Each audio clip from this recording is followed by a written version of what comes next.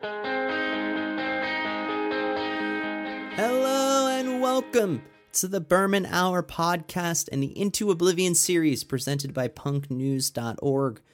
I am your host, Jeff Berman.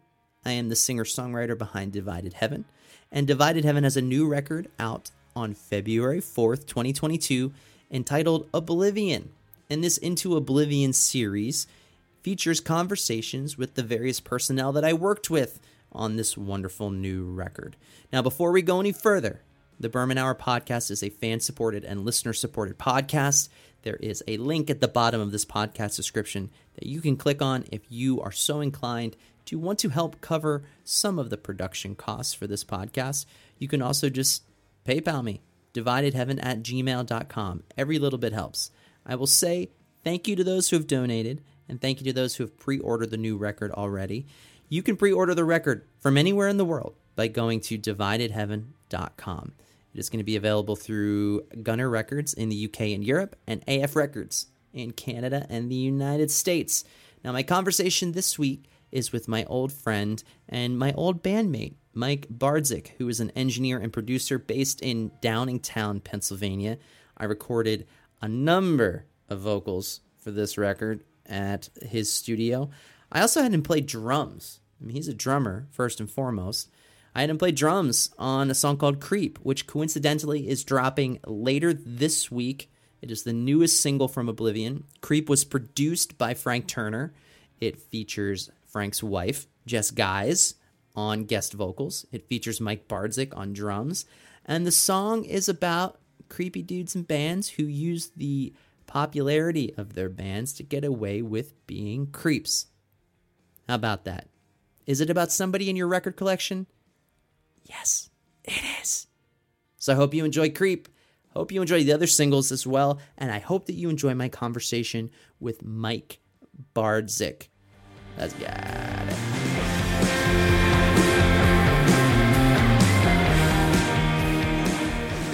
Mike Bardzik, how the hell are you? Good, man. How are you? I'm doing well. I was doing some math before we hit the record button. Okay. I'm not good. So the new Divided Heaven record, Oblivion, which comes out February 4th, 2022, is 10 songs. And I want to say that we recorded vocals for 7 of those songs. Wow. Okay. I would have said one of them. 5. Yeah, one of them was just like adding some stuff that should have been there but wasn't there, and then the rest was like everything. Okay. Yeah. And then you also recorded drums on the track Creep, which I had forgotten about. Do you remember recording drums on that song? When was this? Like I played them? You played the drums. And recorded them. I have no memory of this. I believe you. Oh, my goodness. That's funny.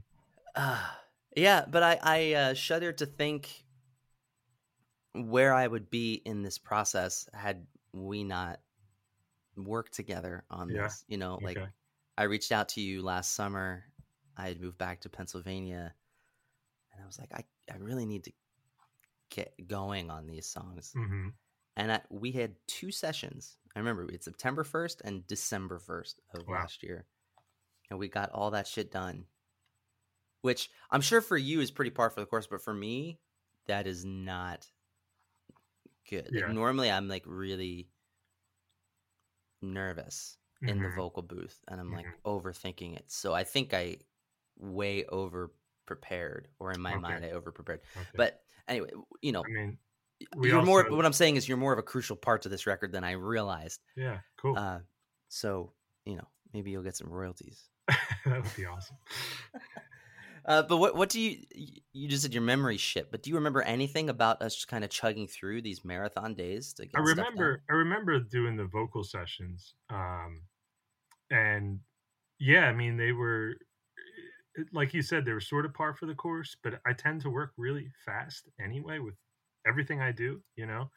I'm not super precious about, and not meaning I don't work hard at things with people, but I like to get things done, you know, and plow through stuff if it even means like maybe at a later date someone has to come back and redo something. I'd rather kind of get through things and be like, okay, we've accomplished this, and like this is where we're at this moment,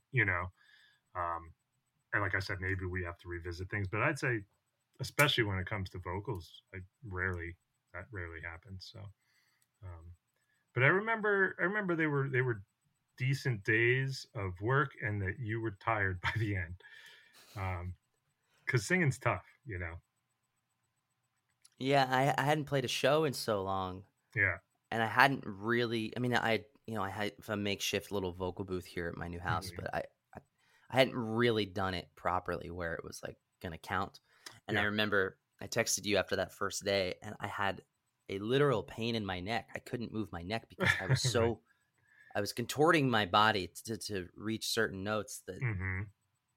I don't know. And I think that's kind of emblematic of this whole record in a lot of ways, is Okay. that the style of songs, the lyrics, the songwriting approach, everything was kind of a stretch outside of my comfort zone. Hmm. Hmm. And therefore I think it makes for a really interesting record. Yeah. But you're a very gentle guiding hand for people who are in the vocal booth. Has anyone told you that before? Um, yes and no. So I've heard that. I mean, I've heard it in the way that people are like, "Oh, I love doing vocals with you. It's always a great experience, and you're good. You give good feedback and stuff." But and I guess it kind of depends on the person's personality, etc. But I've also been told that I'll just tell it like it is. Like if it sucks, I'll just be like, "That sucked. Do it again," instead of like, "Hey man, like."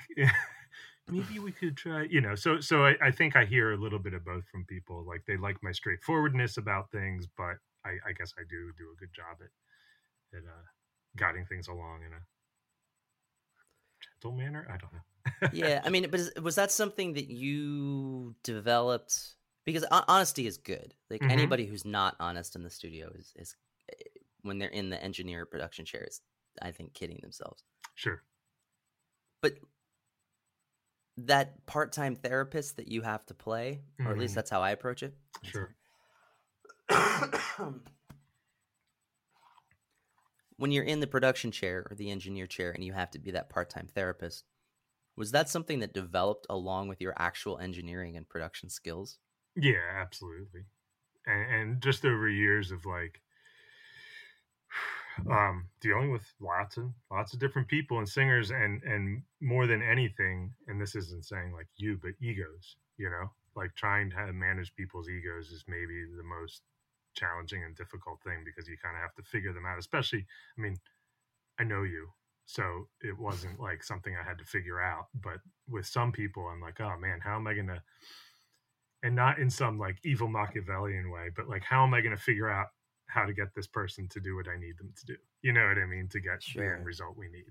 Um, there's a lot of that, and I'd say 90% of the time it's totally cool. People are great. They're easy to work with, and they're willing to do what they need to do to get that done. But sometimes you get those people that are like, well, this is the way I do it, and this is what I want it to be, and you might, not that I like to try to get people's vision, but sometimes they're clouded by their own egos, I guess is what I'm saying. So you have to kind of massage things into a way that they can, you know, see it differently or get it done differently, you know. Yeah. When you say the word ego, I'm just thinking to myself, I'm kind of doing a mental roll call. Like, well, Divided Heaven is my project. Yeah.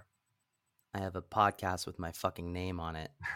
It, And now now, now, don't get me wrong. I'm doing a podcast series within that podcast about my new record where Right. I'm interviewing everybody I work with to But tell me how great I this am. is partially like promotion, no, based as well. But when I say ego, I don't necessarily say that in a bad way. I think ego is an important thing to have, or else half of us wouldn't do what we do, Yeah, no, I'm just But taking a piss out of myself. But I think that's something that you are very good at, is because you have that, what Peter Marullo and I would call that, like, Pennsylvania, like, straightforward demeanor. Yeah, yeah, Yeah.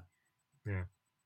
But I think, anyone, especially if you're a singer, you got to have some ego. But it's just when it gets in the way, that's all. That's what I meant.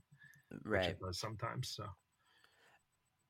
Is it different for every project where you're trying to balance your role between simply an engineer and a producer? And do bands Absolutely. approach you with saying, this is what we want you for, keep your opinions to yourself sort of thing? Like, how does that work for Yeah, you? it's completely different. I would say most of the people that come in here want my opinion. That's why they come to me. I'm not like a, you know, I don't I don't advertise the studio at all. It's not like um, you know, in the phone book or anything or in ads. So anyone that's coming to me has been is someone I personally know or is a reference from somebody else.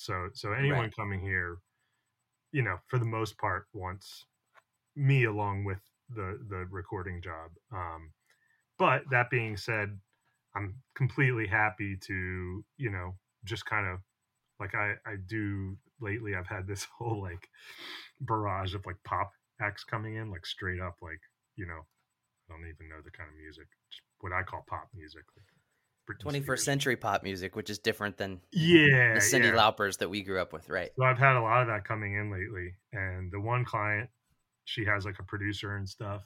So I just record her vocals, and we work really hard at getting like fantastic vocals with good emotion and stuff. But I know that producer has like their own vision. So I kind of just record and make sure she's in pitch and get emotion and stuff. In about an hour, I'm starting a session with another pop guy, and that's him and I working together on it. Nobody else involved. So I'm pretty heavy Right. handed with, ideas and stuff like that. So yeah, it just completely depends, on the project. I'm going to be surprised if you say yes to this question because you don't strike me as the type. But do you keep a collection or even just a mental Rolodex of releases that you've worked on? Mental collection, yeah, kind of. Well, I But guess I so much don't. comes out digitally. It's not the Yeah, same as, especially nowadays. I don't. You know, what I tend to kind of post on like my Instagram page, like the releases, but I don't have most of the physical releases. Sure. Even Sure. honestly, some of the biggest records I've done, I don't even have copies of. So Well, let's talk about that. I mean, my guess, I think it's a safe assumption that you've probably landed a lot of work because of the work that you did with Sprainerd. of course, yeah. Was that Sprainerd record the biggest record you've ever done? Um, I mean, that I've probably solely done, maybe. Okay. Um, I've worked on some other things that I guess were quote bigger or whatever. Um, Well, like what? I'm because I'm oh, okay. curious. So I got, but this was through Sprainerd, of course. Yeah. The most, I guess, the last record that Joyce Manor put out. Mm-hmm.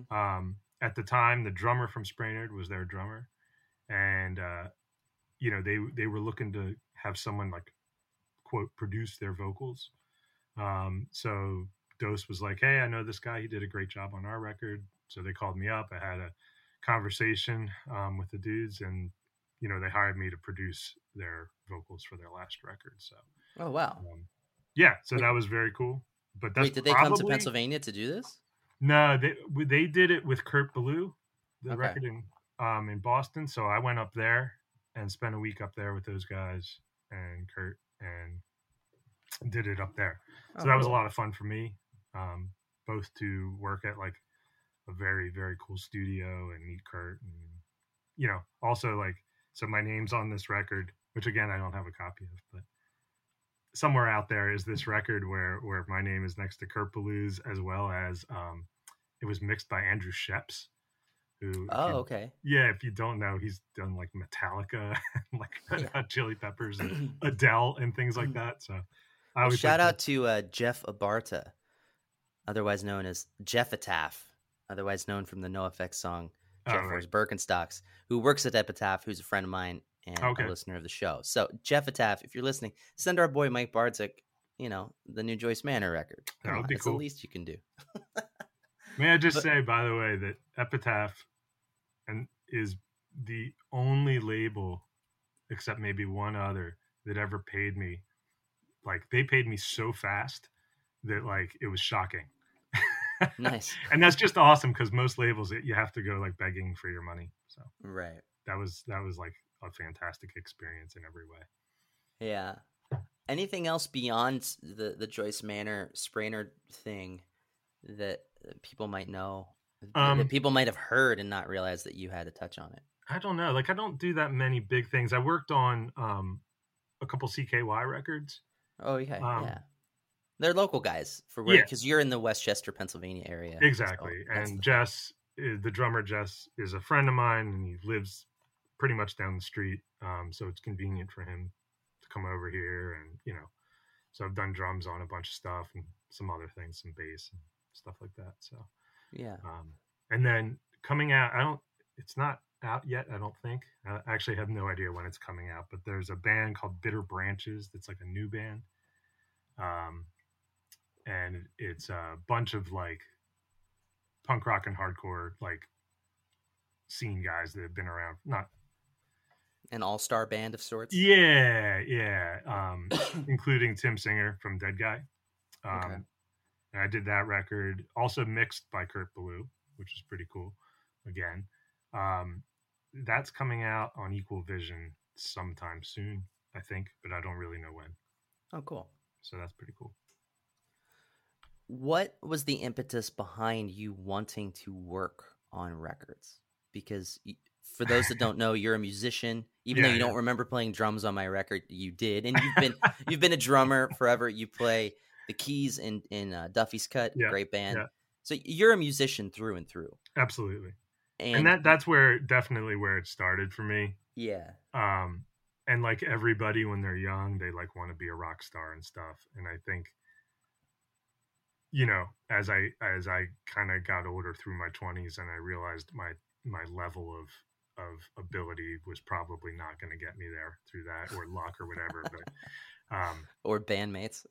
Yeah, whatever. But I mean, it was I think it was more of like, I think when I was younger, I was like, I'm going to be a drummer, like, and drum in all these different bands and like be of that level, like a Jared Shavelson kind of thing, or you know, and I just didn't have the drive or the ability, I guess, to do that.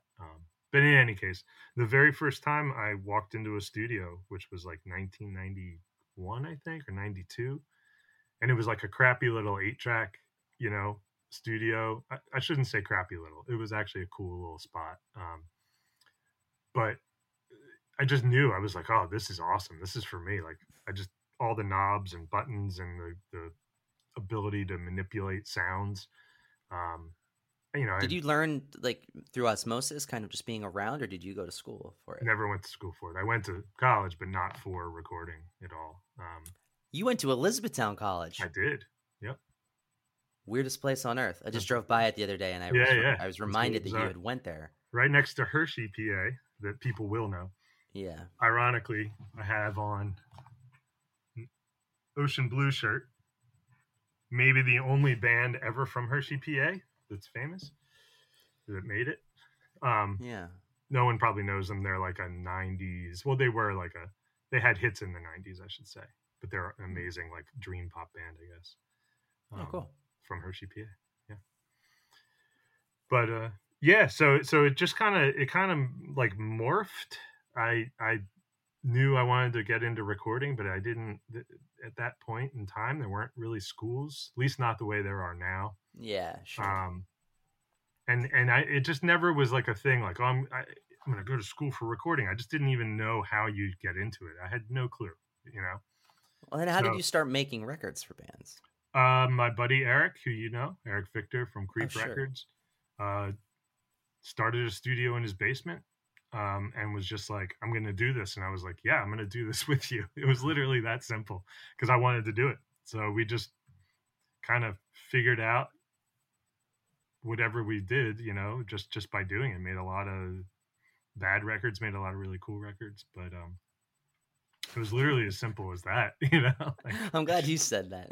Yeah, I mean, come on, you know, it still happens every once in a while. Not everything I do is gold, but do you still like kind of do research and kind of try to learn new things, or do you think, all right, Berman's coming in, he has a nasally voice, here's what I'm going to do with the microphone, and here's what I'm going to do with placement in order to better capture this, I wouldn't say this drummer's got this, so I'm going to do this. Like, do you think about like, are you always building upon your knowledge with mic placement or gear or anything like that, or do you kind of stick with what you know that's worked for you? A little bit of both, you know. Okay. I always like consider, you know, like when I know Jeff's coming in, I'll think about your voice and the microphones I have and what mic might suit you best. In that case, it's not like I had to go research, you know, because I have a lot of microphones already, so I know what they do and stuff. Yeah.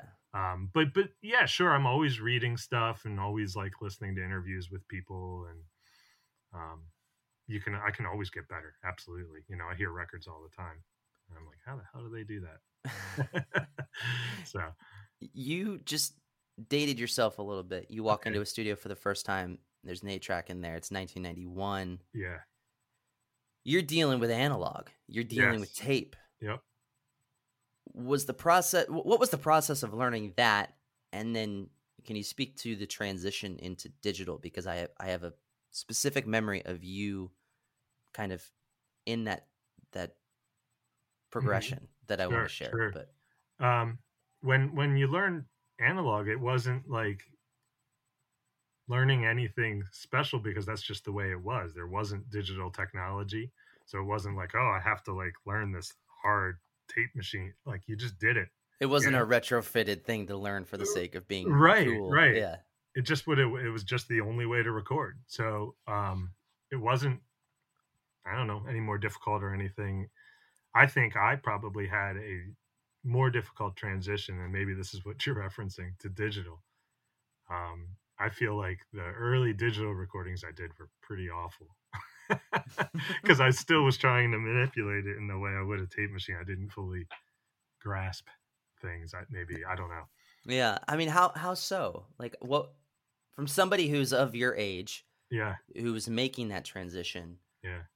and now still doing it, I feel like there's probably a sea of engineers and producers that might have either said, I'm not getting into this, or they checked out maybe and pivoted to a different career path. Like, or do you think that most people did what you did, where you kind of I think dedicated and learned a new craft? Yeah, I mean, it's not a totally new craft. It was more about the crappy digital at the time. You know, the early like 16 and 20-bit ADAT kind of stuff. Or in my case, I had this like my first digital thing was like a Mackie hard disk recorder, and it just sounded bad, you know. So I think in like trying, it was the conversion, really. The early converters were just awful. Now you can buy like a really inexpensive, you know, $150 Focusrite, you know, little interface, and it sounds great, you know, or good at least. So yeah, I think I don't know, I got lost where we were at there. But well, here's what I was going to say. Yeah. I have a vivid memory of being in Hoboken, New Jersey with Protagonist and you and Eric Victor. Yeah. And they wanted the both of you there because Blackout Records wanted them to record at Water Music Studios in Hoboken, which is why we were there and we weren't at Creep Records. Right. But they wanted the Creep Records style of production, for lack of a better speak.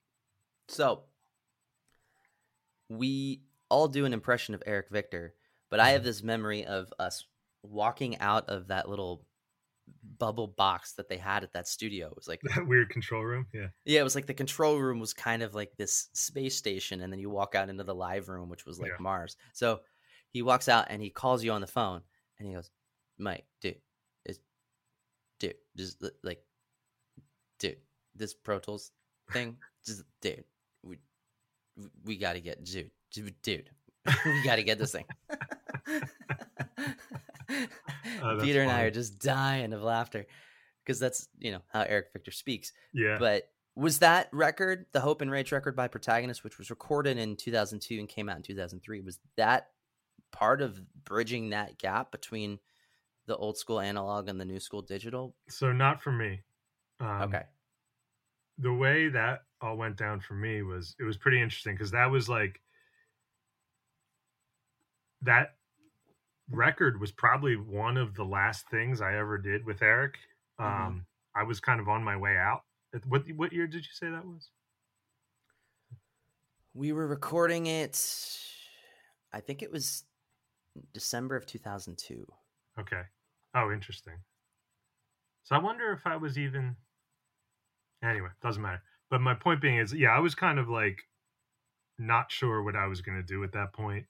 I was pretty unhappy working at the Creep Studio, more for personal reasons than anything else. And just the direction that was going in. So I went. You probably remember actually when I first met you. I went and just worked at a music store for a while, managed like a drum shop there. Yeah. And I wasn't really recording for a couple years after that. So that was probably one of like the last things I was involved in. Oh, wow. And I just kind of bailed out on all of it for, I don't know, about 2 years until I had an opportunity to, like, I met a guy who had a space, and that's the place we spent a lot of time at with the Boyles. That place was in the second floor of that building in Westchester? Yep. Okay. So yeah, it's funny because I didn't even get in, and I had very little recording gear at the time, just a couple preamps and microphones. So I was walking into this digital setup, this little studio that this guy had, and that was that hard disk recorder. So it was just, the whole thing was a new kind of learning process for me, because it was new gear, new console, digital stuff. It was definitely odd, but that the Protagonist record was definitely the first time that I was witness to anything, digital. And I think that record sounds great, although it was tracked to tape.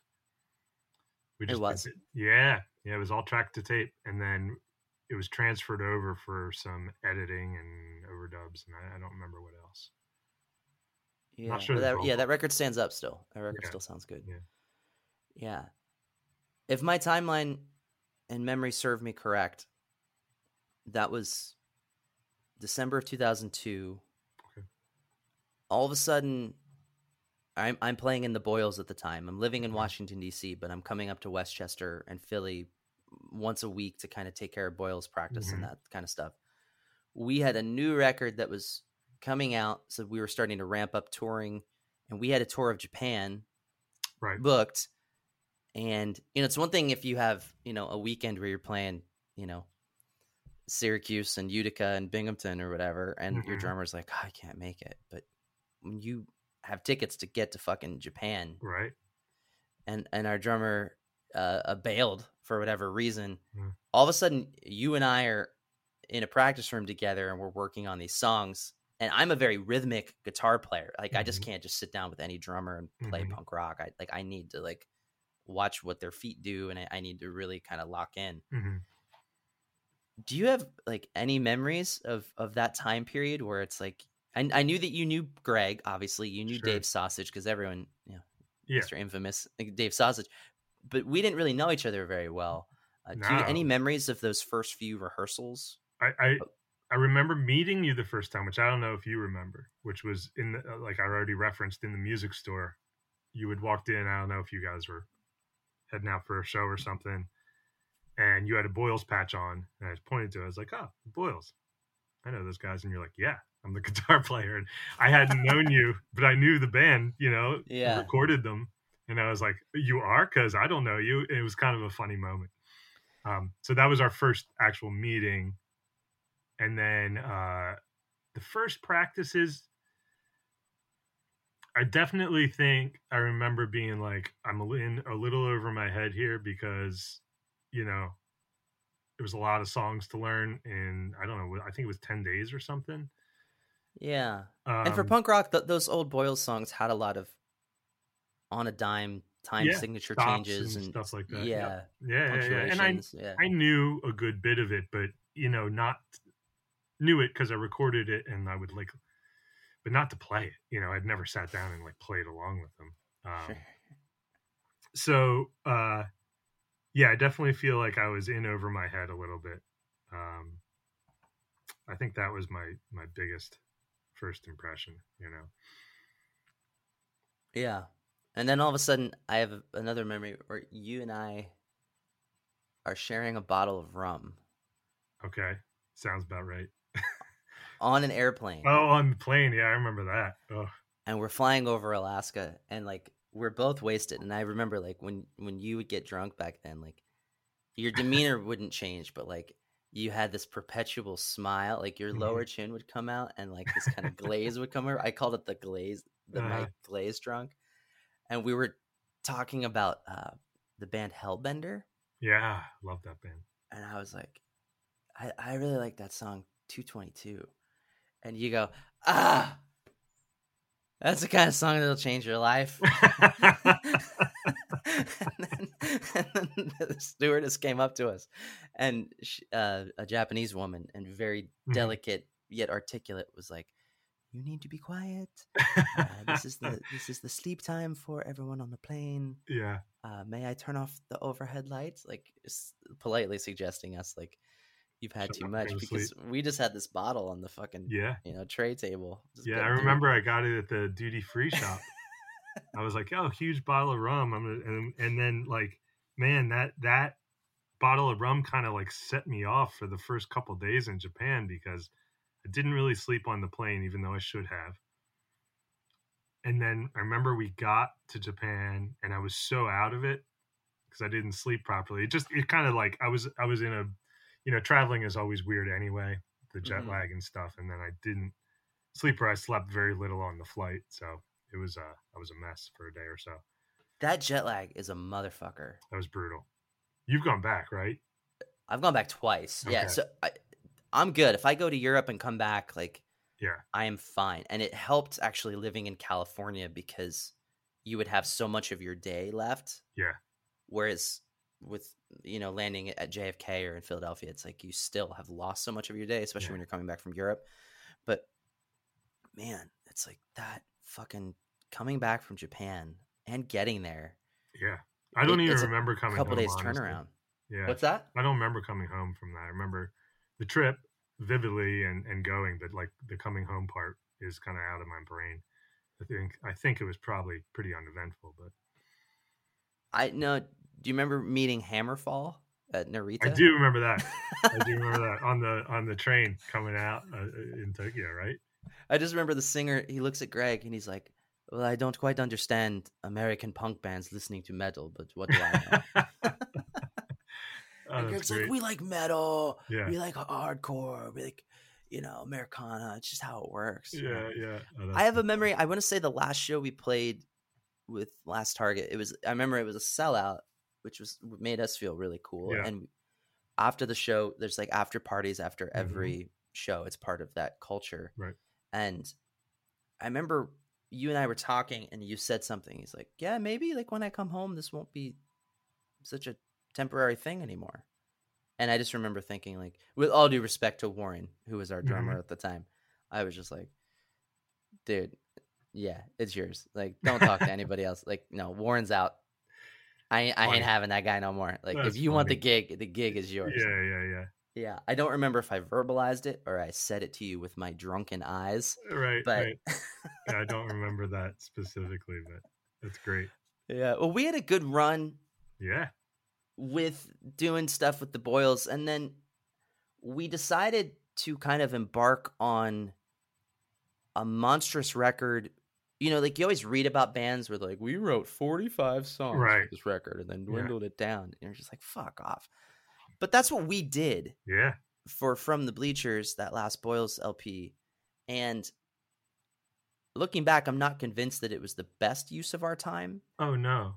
However, not only that, go ahead. No, but I learned a lot about recording and kind of how things worked by watching you in those sessions, in part because we had to track guitars and backing vocals and whatever else I was doing for 35 fucking songs or whatever it was.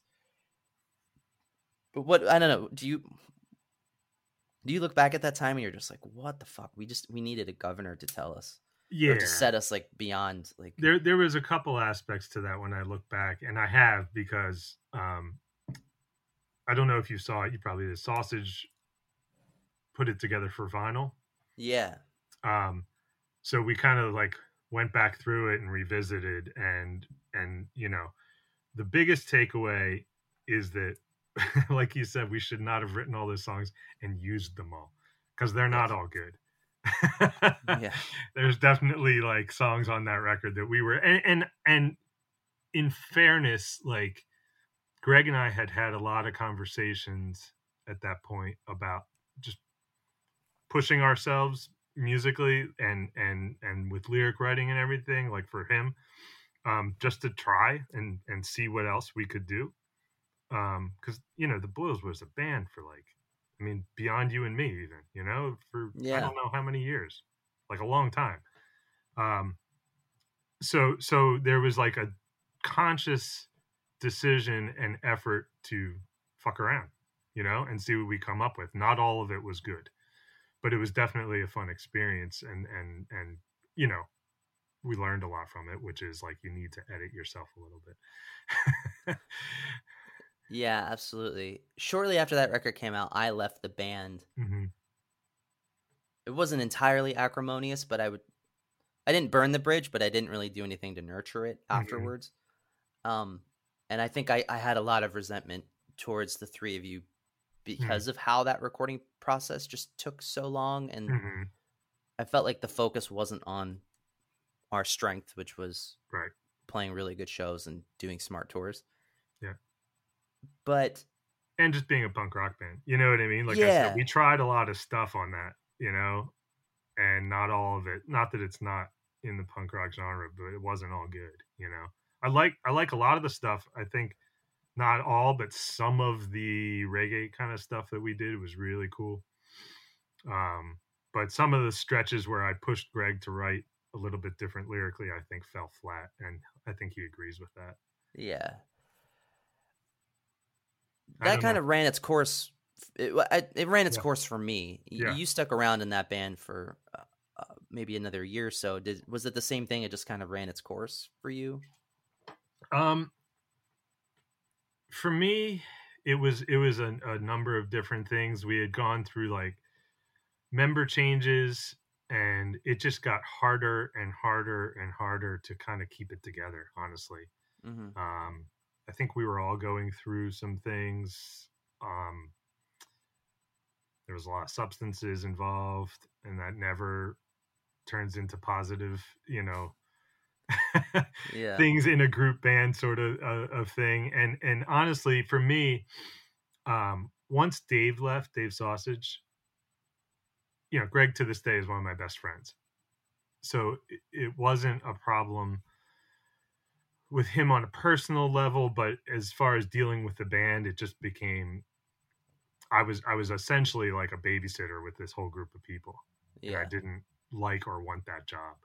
Um, and it just kind of it just became difficult, you know. Um, so when I left, it was kind of the same thing, It wasn't acrimonious in any way, but I didn't leave it the best way. And obviously, I'm friends with all those people to this day, including everybody in the band. It Yeah. was so it's fine. It's not like it was a fuck you kind of thing, but it was definitely sucked when I left, personally. So In so much as it was a hard decision to make, or a it. hard decision to make. Well, yes and no hard. Like but when I left, I was like, I'm done. I don't want to do Yeah. this anymore.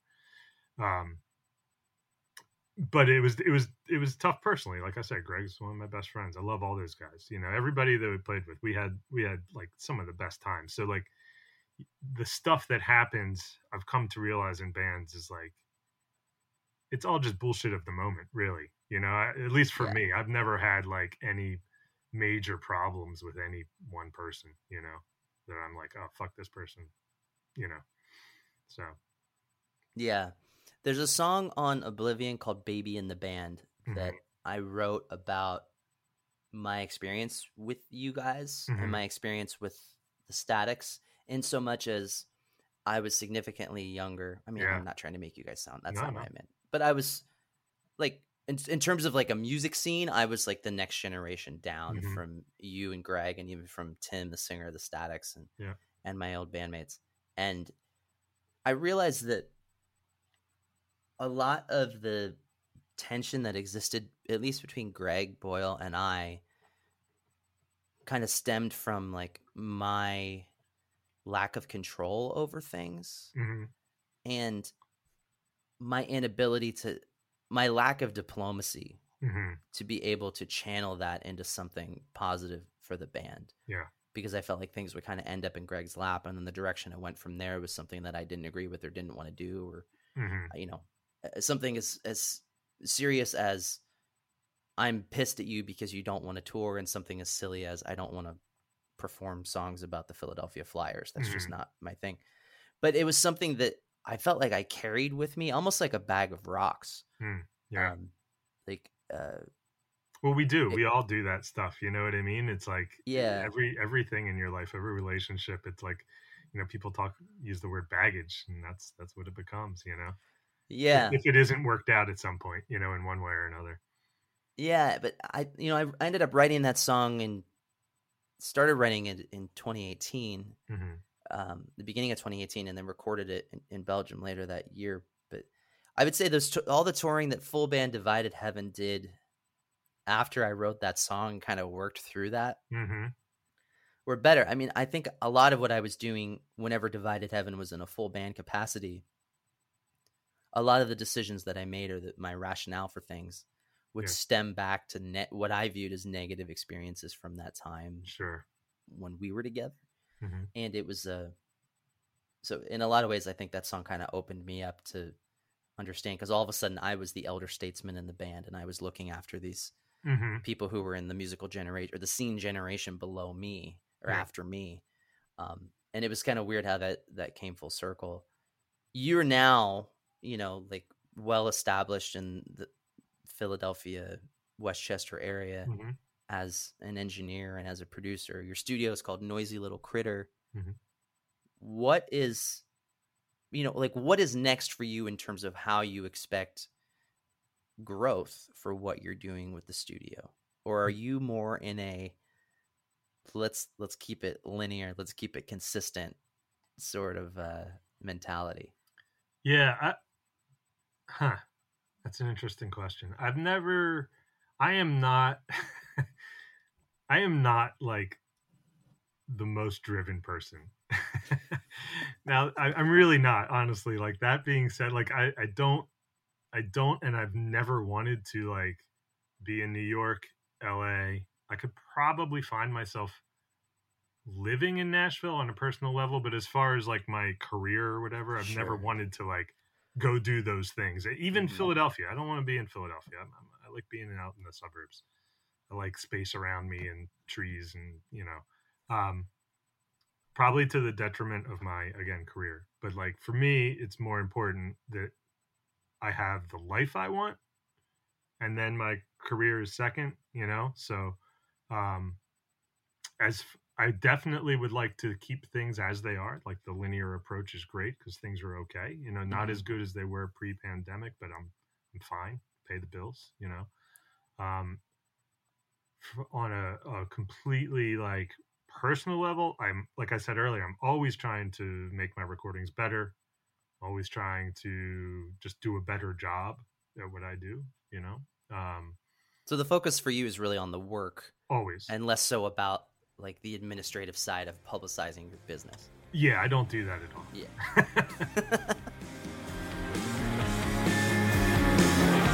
And there you have it, my conversation with my old friend, my old bandmate, Mike Bardzik. If you're in Pennsylvania or anywhere near Pennsylvania and you want to record with someone great, record with Mike Bardzik. He's fucking great. Again, thank you to punknews.org for partnering with me on this Into Oblivion series. Thank you to all of you for listening. And, dividedheaven.com. Pre-order the new record, baby. Let's get it. All right, I'll see y'all next week.